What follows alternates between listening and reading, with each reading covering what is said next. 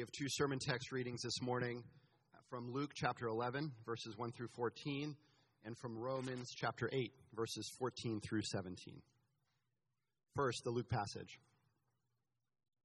Now Jesus was praying in a certain place, and when he finished, one of his disciples said to him, "Lord, teach us to pray, just as John taught his disciples." And he said to them, "When you pray, say, 'Father, hallowed be your name. Your kingdom come. Give us each day our daily bread, and forgive us our sins, for we ourselves forgive everyone who is indebted to us. And lead us not into temptation.'" And he said to them, "Which of you who has a friend will go to him at midnight and say to him, 'Friend, lend me 3 loaves, for a friend of mine has arrived on a journey, and I have nothing to set before him?' And he will answer from within, 'Do not bother me. The door is shut. My children are with me in bed. I cannot get up and give you anything.' I tell you, though he will not get up and give him anything because he is a friend, yet because of impudence he will rise and give him whatever he needs. And I tell you, ask, and it will be given to you. Seek, and you will find. Knock, and it will be open to you. For everyone who asks receives, and the one who seeks finds, and to the one who knocks it will be opened. What father among you, if his son asks for a fish, will instead of a fish give him a serpent? Or if he asks for an egg, will give him a scorpion? If you then, who are evil, you know how to give good gifts to your children, how much more will the Heavenly Father give the Holy Spirit to those who ask?" Now he was casting out a demon that was mute, and when the demon had gone out, the mute man spoke, and the people marveled. This is Romans chapter 8, 14 through 17. "For all who are led by the Spirit of God are sons of God. For you did not receive the spirit of slavery to fall back into fear, but you have received the spirit of adoption as sons, by whom we cry, 'Abba, Father.' The Spirit himself bears witness with our spirit that we are children of God, and if children, then heirs, heirs of God and fellow heirs with Christ, provided we suffer with him, in order that we may also be glorified with him." This is the word of the Lord. Thanks be to God. Well, 2 weeks ago, we began a new series. Obviously, we weren't here last week. And so I am recapitulating what would have happened had we not had a snow day. By the way, that was the first time in 11 years that's happened here at the City Church. So it'll probably be another 11 years before it happens again. All right. But hey, I wanted to take us now back to where we began, which was 2 weeks ago. We actually talked about the whole the teaching of Jesus around prayer, this model prayer, as we sometimes call it, the quintessential prayer. And what I said back then was that what we would do every week after that was that we would take just the first few verses there and then really do a deep dive into something. May I have your attention, please? May I have your attention, please? A fire has been reported in the building. A fire has been reported in the building. Was that?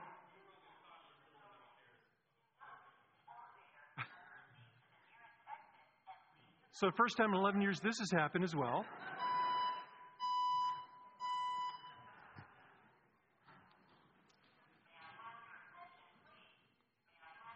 All the parents are getting up to say, "Was it my child? I need to go up and see which child did this." All right, we're going to take a breather here for a second. Sorry.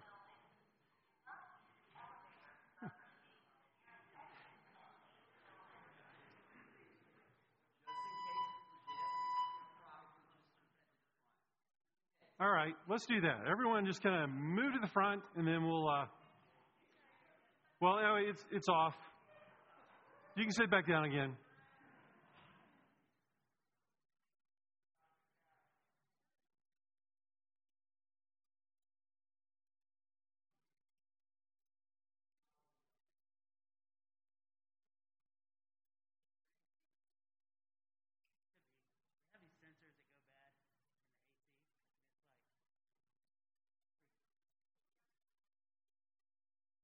What happened?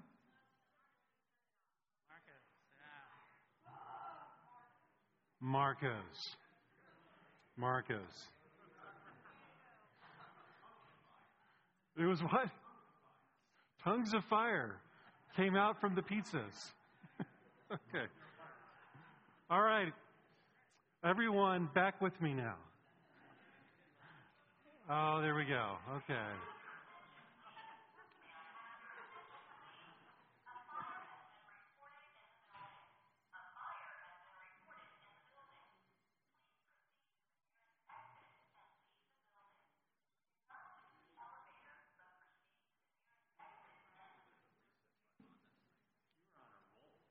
Yeah. You know, I go to conferences and pastors who talk about, hey, what's the craziest thing that's ever happened to you? And I'm marking this one down for the future here. It's like, yeah, I mean, it could be a lot worse. The crazier things have happened. I'm getting the thumbs up that maybe we're going to go. All right, I'm going to just proceed accordingly here.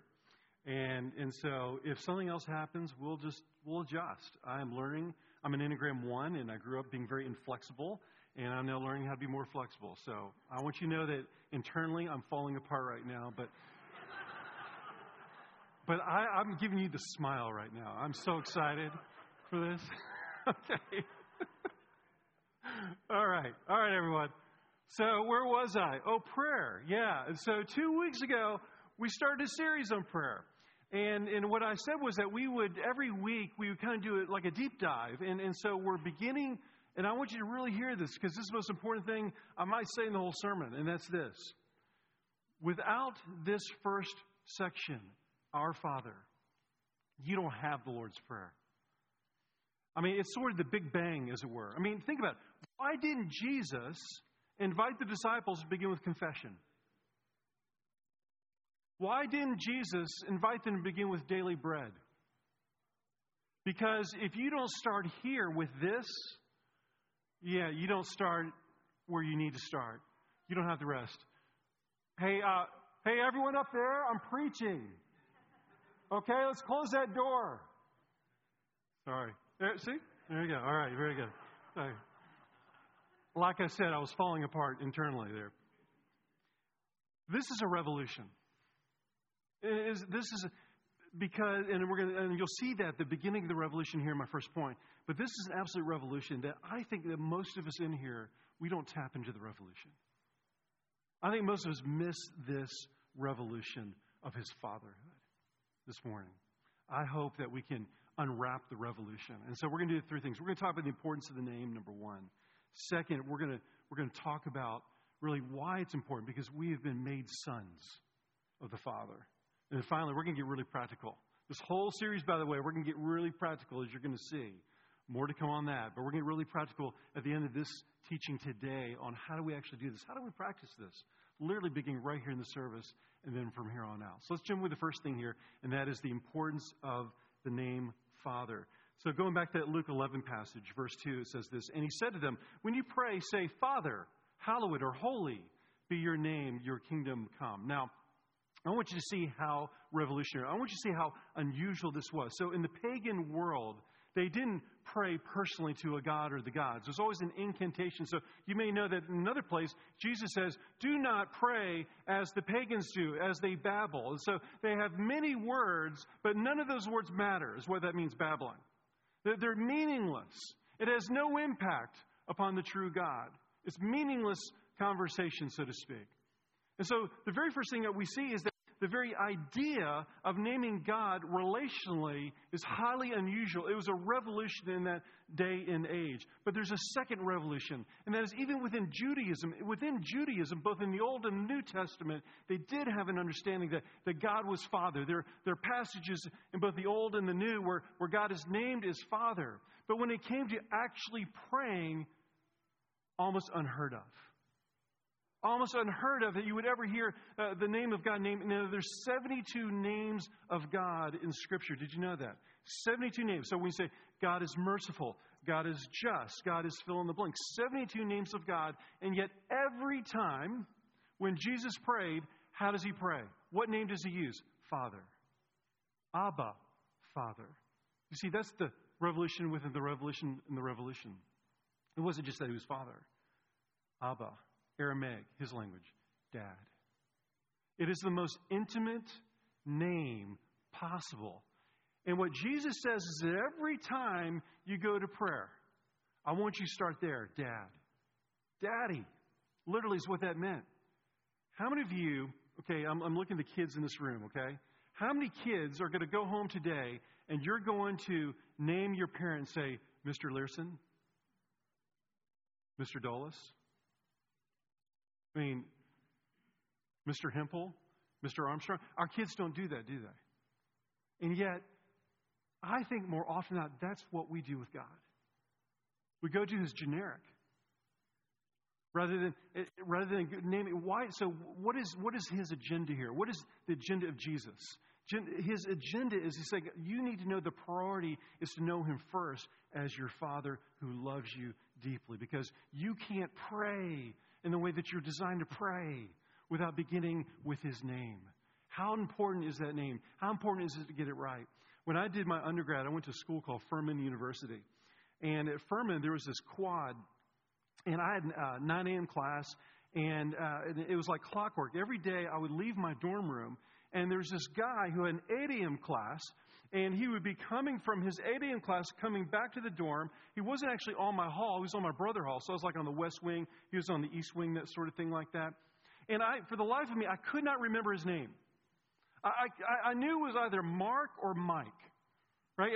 So, you know how it is. Like, at some point you say, I wonder if I should name the fact that it's been 6 months since I've named, like, I don't know their name. You know how embarrassing it gets, and the longer you go, the longer you're like, oh, I don't know if I should. So I should have nipped in the bud a long time ago, but I didn't. And so months went by, and so I did the same thing because, again, clockwork. We would see each other halfway as he's coming through the quad, I'm coming. And so from a distance, because I was so embarrassed, from a distance, I would call out, hey, Ot! Now, what did you hear?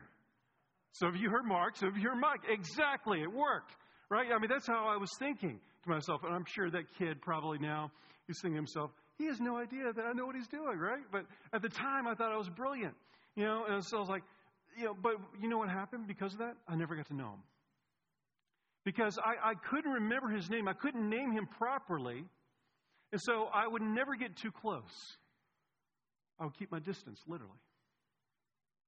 I think that's what we do, friends. I think we keep our distance from the one who says, call me Dad.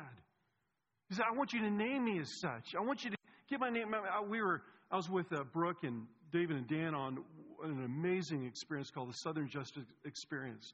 The story of the African-American community in Birmingham, Montgomery, and more on that later. But it was just a profound time the last couple of days being there. And we're at one of the museums, the Legacy Museum, and one of the attendants there, he doesn't know me. Like he says, but sir, take out go through metal detector, that sort of thing like that. If you go to a restaurant, if you go anywhere, typically someone will address you as ma'am or as sir because that's just a respectful thing to do. But I remember one time I went to Publix and I'm going through the line and the woman, she says, Scott. I couldn't believe it. I was like, who at Publix knows me by my name? And I said, how do you know my name? Like she got my attention. And she says, well, it's right there on your name tag. I left a name tag on from a church event, and afterwards I went, I was like, okay. But I mean, so I heard my name, and I immediately responded like, wow, they know me. And you know that when someone gets your name right, but when someone calls you sir or ma'am or something like that, it's formal. You're keeping your distance. There's not a relationship there. Can you hear this? Can you hear me hammering this point over and over? I hope you do. Because you need to hear that. I need to hear that. So often we go into our prayer life missing the very first thing that Jesus says to do. Call me Daddy. We have that level of intimacy. It's the priority after all. Abba. Both in the Luke passage and the Romans passage. Abba. Now, there's a challenge for a lot of us in this room right now. Okay? For a lot of us in this room, we have a really hard time. You're saying, Scott, if you only knew my backstory with my earthly father, you would know how next to impossible it is to get to what you're saying Jesus has designed for us. Listen, I get it. Okay? I get it. I mean, none of us have perfect earthly fathers. I am far from from a perfect earthly father as well. But for some of us in here, for some of you, there is a story of neglect. Okay? There is a story of abuse, right? There's a story of trauma, and either one of those, neglect and abuse, are really two sides of the same coin in many ways. And so for you, when you hear father, it has a different ring to it than it does to the person sitting next to you, maybe. And so I want to say this to you. I want to be frank and honest. It's going to be harder for you. It's going to take you longer to get here, and that's okay. God is merciful. Dad's merciful. And it's okay. It's okay if sometimes you say, I just can't imagine calling you that because I have all this baggage. And part of your journey is that you've got to decide, hey, do I want to work through that baggage? Do I want to get to a place where I can name him rightfully as Father? And for me, that means something. And I want to tell you, for those of you, that's your story. I can tell you one of the most beautiful things that happens is that he replaces your story. He replaces the trauma. You experience repair and healing by naming him such as the good Father. As the one who deeply loves you, is for you, and is not against you. But I know the challenge there. And what happens is that we end up living like orphans, I think. And by the way, that's true for all of us, regardless of your earthly father relationship. All of us in here have a tendency to live like an orphan. What do I mean by that? Well, so what happens is, for those, if you've known anyone, Mike shared this story with us growing up as an orphan, and some of you maybe it's the same story. Regardless, you know the stories. And when someone is coming out of orphan status, let's say, hey, what's true about that? An orphan's got to be incredibly resilient. Whether it's physically they've been made an orphan or emotionally, right, psychologically, spiritually, whatever it might be, you got to be resilient. Children are resilient in the responses to abuse and trauma and neglect and so forth. But that's one thing. But the second thing is independence. You learn your independence.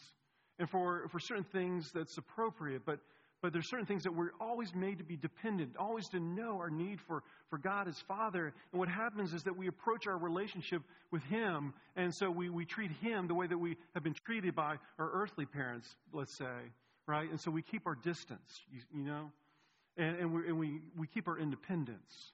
And we remain resilient apart from his blessing of life and vitality for us.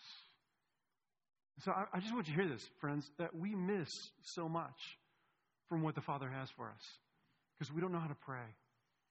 It's been said that prayer is like a muscle in the body. You got to train it. And what I think this series is about is me coaching. I want you to look at me as a coach for the next 2 months and say, man, this is how we got to do it. This is how we got to train the muscle of prayer. And so it begins here with this idea of Father, but that leads to the second thing that I want to talk about. If his name is that important, then what about the second thing there? The greatness of being called a son. Now, I want you to see there are 3 revolutions right here. 3 things that, man, every single time, I've preached this passage a couple times in the last 15 years, but man, every time I come back to it, man, I grow so much more. I see things.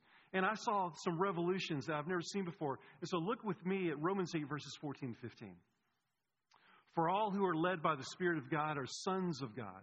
For you did not receive the spirit of slavery to fall back into fear, but you have received the spirit of adoption as sons, by whom we cry, Abba, Father. All right, Scott, what are the revolutions? Here's the first one. You are all sons. Now, some of you, about half of you, of the female persuasion, are saying, how's that a revolution? In fact, if anything, Scott, that sounds very patriarchal. I'd like to see how you're going to get out of this hole right now, right? But I'm going to say it right now. The best thing that you can hear right now, if you're the female persuasion, is that you were a son. Okay, Scott, what do you mean? There are even translations that change the gender language here, and it's well-intentional meaning, but let me tell you why it's wrong.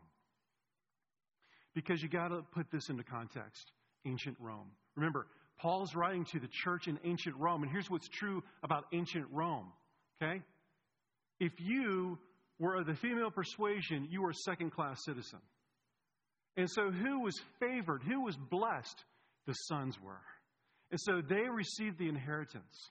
It was the sons. In fact, you know anything about the early church, they would literally rescue children who were, it's called infanticide. They were left to die of exposure after birth outside the city walls of Rome and some of the other cities of the Roman Empire. You know why? Because they were girls.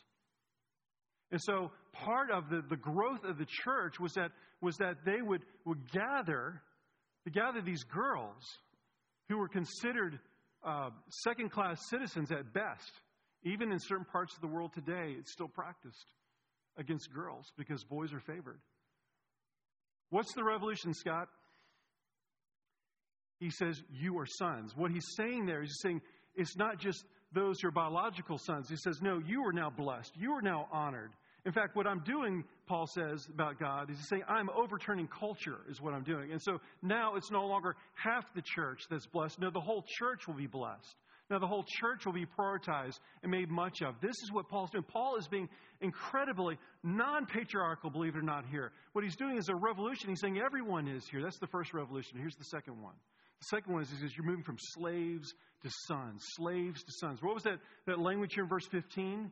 He says, you've not received the spirit of slavery, but now receive the spirit of adoption. Adoption here in a second. But what is the slaves to son bit? Well, this goes all the way back to the book of Exodus. And God's church, God's people, the Jewish people, are enslaved by the Pharaoh in Egypt. And so they know something. It was chattel slavery, and they knew something literally, physically, about what it meant to not have your freedom.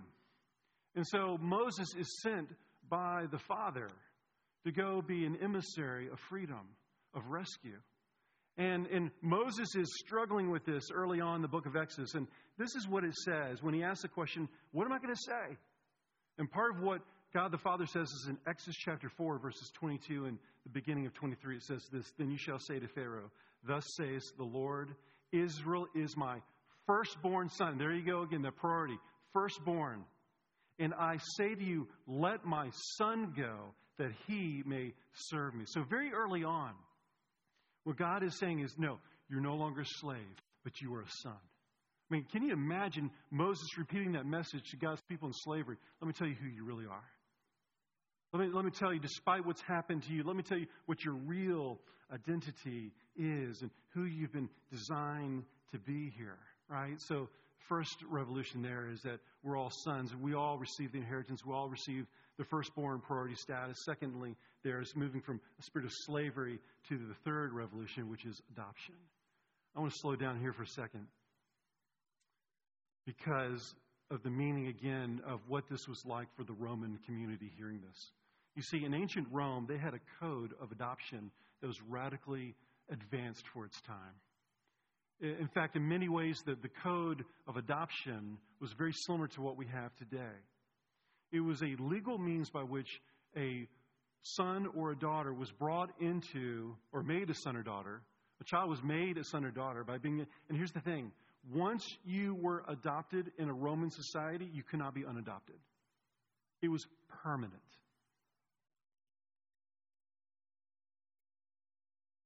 And what Paul is saying is you've gone from a place of insecurity, a place of a lack of assurance, a place of darkness and fear and anxiety. Now you've been made permanently a son, a daughter, you see.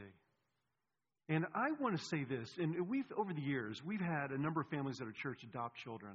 I remember early on, we had a family that just financially didn't have the means, and so we did a fundraiser. Some of you will remember that, like 10, 11 years ago. We did a fundraiser to provide for that family, and oh my gosh, we've just had some amazing stories of families adopting over the years, and as I look at this congregation, I see some of you who've done that. It's beautiful. And I've said this before, but it really bears repeating right now. I think that if you want to look at some aspect of what the gospel is, look to adoption. If you want to know what is the good news of Jesus, what word can best describe what it means, adoption. I have 3 girls, biologically, genetically, they're mine. Instinctively, I just know that I want to father them and love them. But man, when you adopt, what are you doing? You're saying, I choose you. I want you. I want you in my family. I can't imagine going on the rest of my life without you in my family. That's adoption. That is a love that is unparalleled in the universe. And Paul says, that's it. I want you to really feel the weight of that. I have a friend. I say friend. He's more of an acquaintance. We haven't talked in a while. He's a pastor in Vancouver, British Columbia named John Smed. He is legendary in prayer circles, like in terms of teaching prayer. And he tells a story about he used to be a pastor of a congregation, but of a family in his congregation that adopted a boy from Russia. His name was Nicholas. They named him Nicholas. And so they brought Nicholas home. And he said when they brought Nicholas home, John went over to congratulate them. And he went up to the father and he's like, man, Nicholas is so lucky to have you as a father. And without missing a beat, the father corrected him and said, no, John, you have it backwards. We are so blessed to have Nicholas with us. I want to ask you right now, do you believe that right now, if you're a follower of Christ, right now, that the Father, Dad, says that about you? That's where the rubber meets the road. Do you believe that? Do you actually believe that right now? That He is going crazy for you? That He's madly in love with you? That He can't imagine a future paradise, new heavens, new earth without you? That's what that means to be chosen.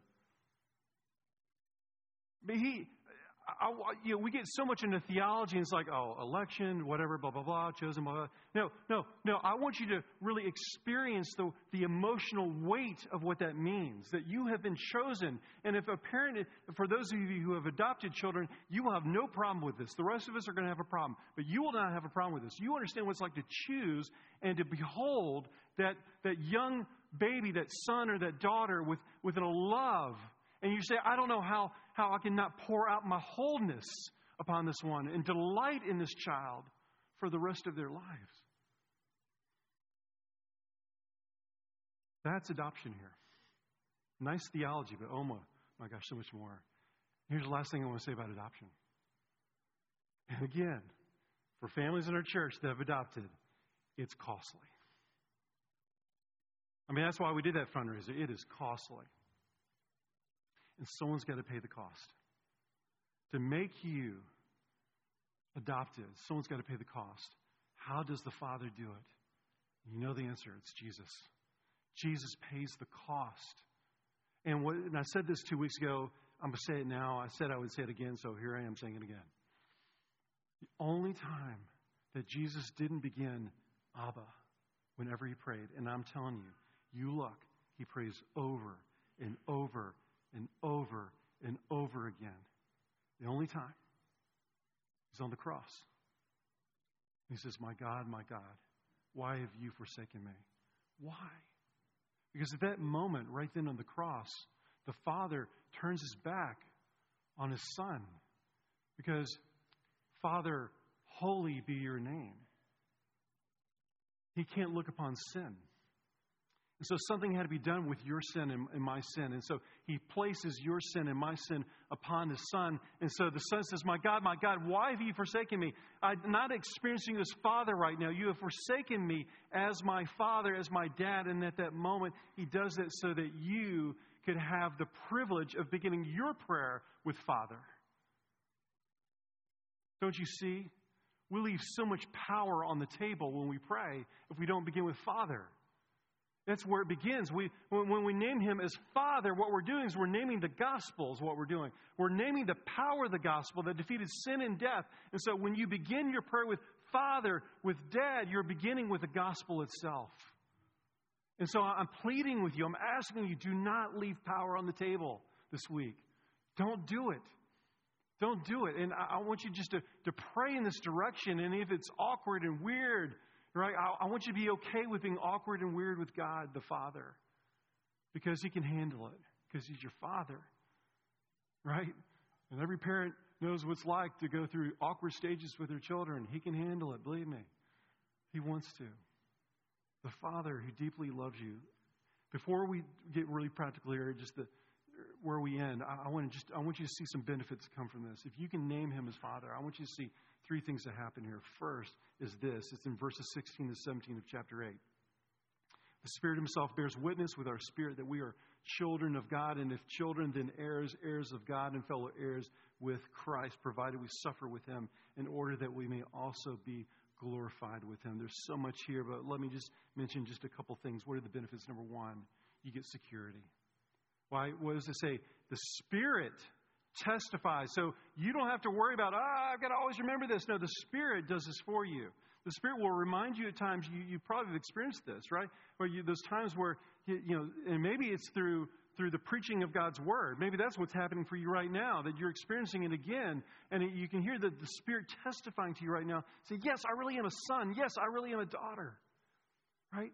And so what do you experience? When that happens, you experience security. You experience assurance. I really do belong to Him. And theology is not enough. Even the preaching of God's Word. Like what you need is the experience of God's presence in your life. You're made for that. You don't have to wait till the new heavens and new earth and this fullness come. Like God wants that for you now because He is your Father, you see. And what I think happens when you know those moments when the penny drops, when the moment where you're saying, man, I have been living as an orphan in my prayer life, and all of a sudden I'm sensing that I really do belong to Him in a way that I haven't heard before, I haven't experienced before. Kirsten and I have watched this show called This Is Us, and if you haven't, just bring a box of tissues with you, right? I mean, it's just a tearjerker of a show on NBC, and it's looking at this family called the Pearsons, and multiple generations, and there's this one son. His name is Randall, and Randall has been adopted into the Pearsons' home. And if you know, the show it goes back and forth between when they're children and when they're older, several generations over a period of time, over about 30, 40 years. And Randall, as an adult, he now has kids with his wife, Beth, biological children. But they decide to bring in a foster child named Deja. And Deja comes into their home. And there's this one scene, I remember it, where a friend of Deja, who's also in the foster system, she says to Deja, don't blow it. That represents one of the extremes. When a child is if you've ever worked in the foster system or, of course, adoption, like what happens is that one of two extremes will happen typically. Okay, on one extreme, they'll say, man, I've got to live a perfect life. I cannot blow it. Because if I blow it, I'm out. And if you don't have security, if you don't have assurance of who you are and who you belong to, man, just like that, like it doesn't matter what's true about the parents. It doesn't matter what's true about the foster system or the parents. Like all you know is insecurity. And so that's normal. That's natural to say, man, I don't want to blow it. So Deja's told, don't blow it.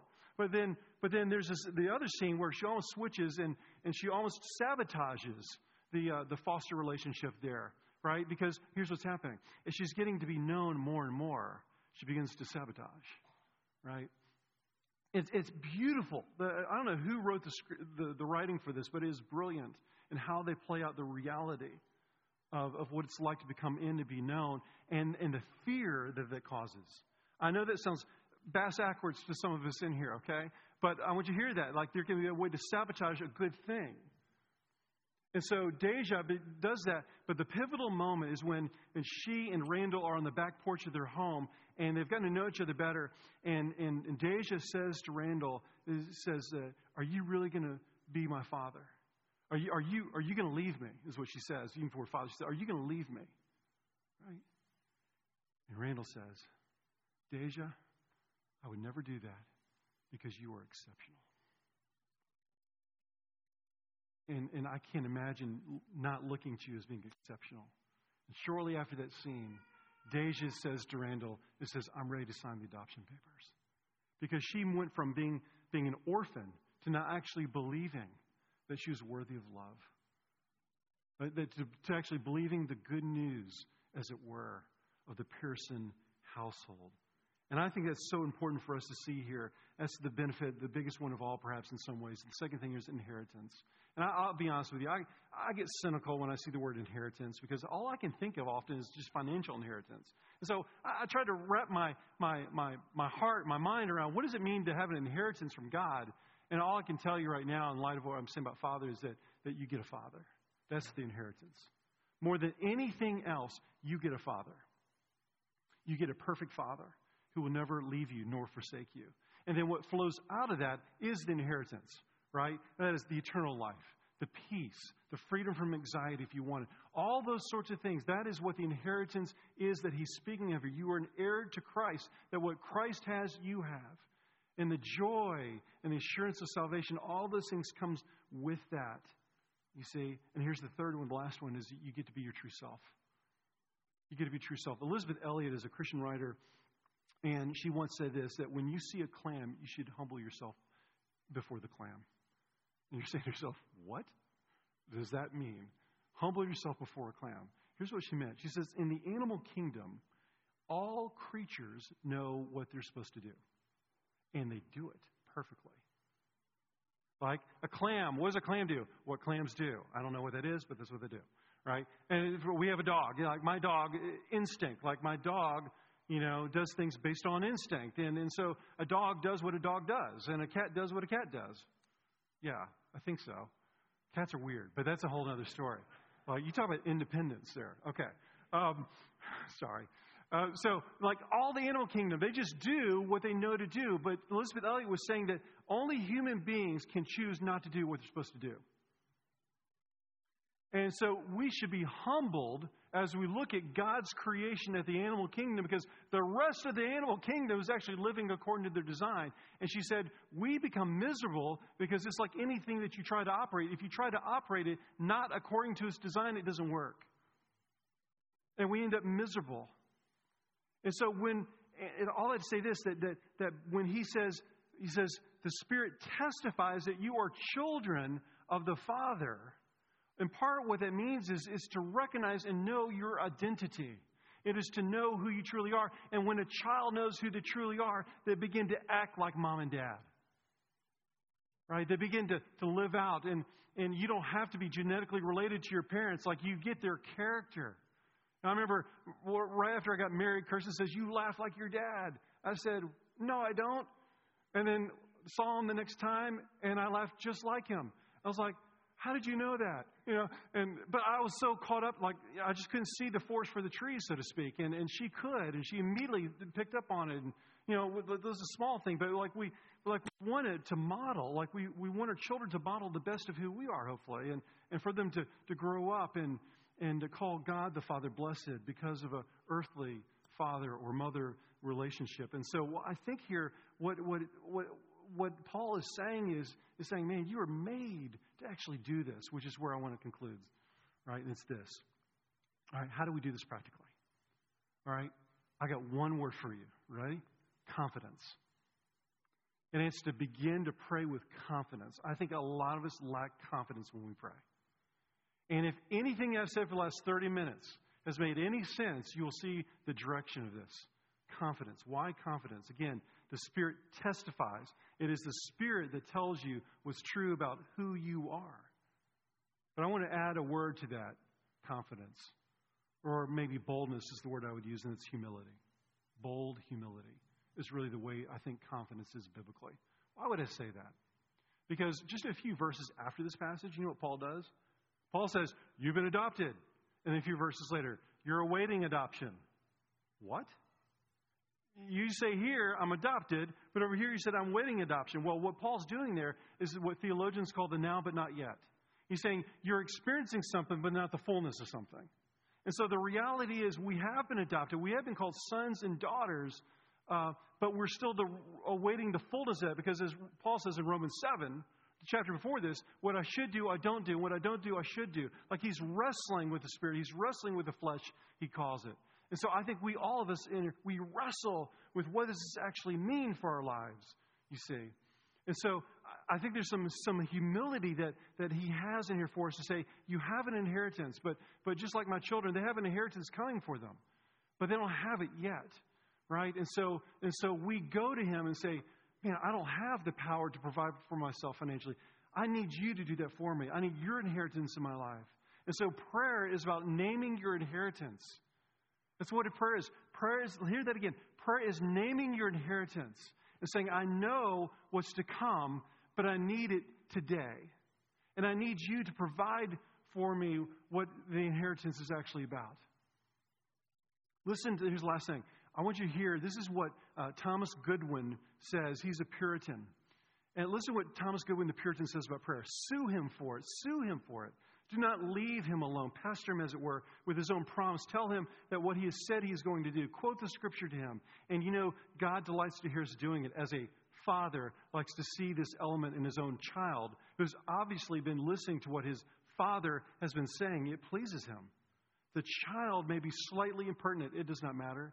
The father likes it in spite of that. And God is our Father, and He loves us, and He likes to hear us pleading His own promises, quoting His own words to Him, saying, in light of this, can you refrain? It delights the heart of God. Sue Him. How many of you are suing the Father for His good promises for you as sons and daughters? I'm in here. Let me tell you what we're going to do with this.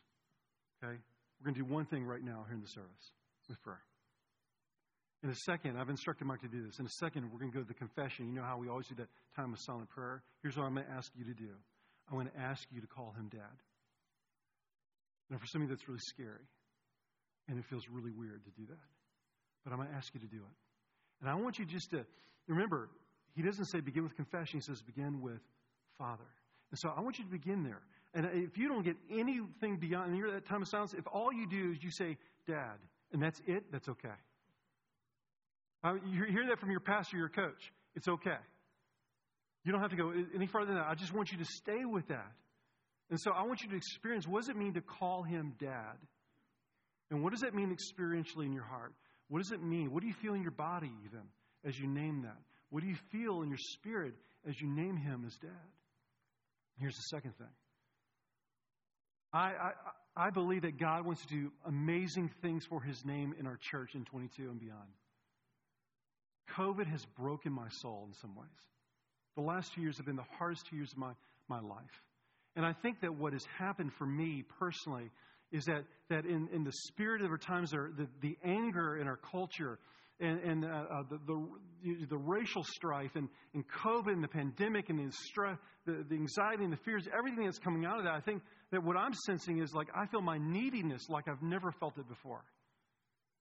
And I think that part of this series is coming out of our collective experience of seeing how needy we are for a dad who loves us. Do you feel it with me? I hope you do. Because what we're going to do is, in a few weeks' time, we're going to start praying together on Sunday nights. And I want this whole church to come out for that. Like, we're not keeping attendance, but my point in saying that is like, I want you to come and pray. And what we're going to do between now and then is we're going to practice training. I'm going to do some coaching, then we're going to actually do it here and worship together. Because I think God wants us to do that. And I think that we're going to see amazing things happen individually and collectively for our church as well as our city for the world. And so will you join me in that? Will you join me in that prayer? And so let me now close in prayer now. Dad, our Father, thank you. Thank you for this word this morning, your word. Not my words, your words. Thank you that it's not something that I've crafted. No, you said that we are adopted sons. And we are now blessed ones. We now have the inheritance. We now have all the security, the assurance, backed up by your power that defeated sin and death itself. And so, Dad, we cry out to you. And we're going to ask moving forward. For some of us, we've never prayed before. For some of us, this is a new activity, as it were. This is a muscle that's been laying limp for years and years, and now we're going to practice this together. And Lord, I pray for them. I pray that they will come to know you as Father, and then out of that will be the big bang, will be this explosion of life into the rest of your prayer for us as we go to your kingdom come, as we go to asking for our daily needs to be met, as we go to the table of reconciliation, forgiving others as we have been forgiven, as we ask for the power and might of heaven itself to come and divest the power of heaven onto earth itself. And so, Dad, you have to do this. And if our faith is real, then we want to see it. We want to experience it. And so we put aside our labels of Presbyterian and Reformed and other things, and we cry out to heaven, Holy Spirit, come. Holy Spirit, come. Come and descend upon us in fresh and new ways. And let us experience the power of Pentecost, the tongues of fire. Like, let those things happen. Let us experience that we are your church, and that we are your sons, and that we are your daughters. Father, thank you that we can call you Dad. And it's the name of our Father, in the matchless name of the Son, and the Holy Spirit that we pray. Amen. Amen. Just as Scott said, and what I said last week, when you think about the Lord's Prayer, when I go into prayer, a lot of times, especially if there are behavioral sins, or I've treated my kids or my wife with anger or something, that sin just grabs me, and I just feel like I got to deal with that. But the prayer instructs us to start with Father, to not start with that, to orient our hearts first. Confess our sins is way down the Lord's Prayer. And so I just want to give you a moment to orient your heart. Just as he's been saying, hopefully you're already doing it, but we love to just give this space to you. No words, just the silence. What does your heart do with this word Father, with Abba, with Daddy? Just take a moment, and then I'll lead us in corporate confession in a moment.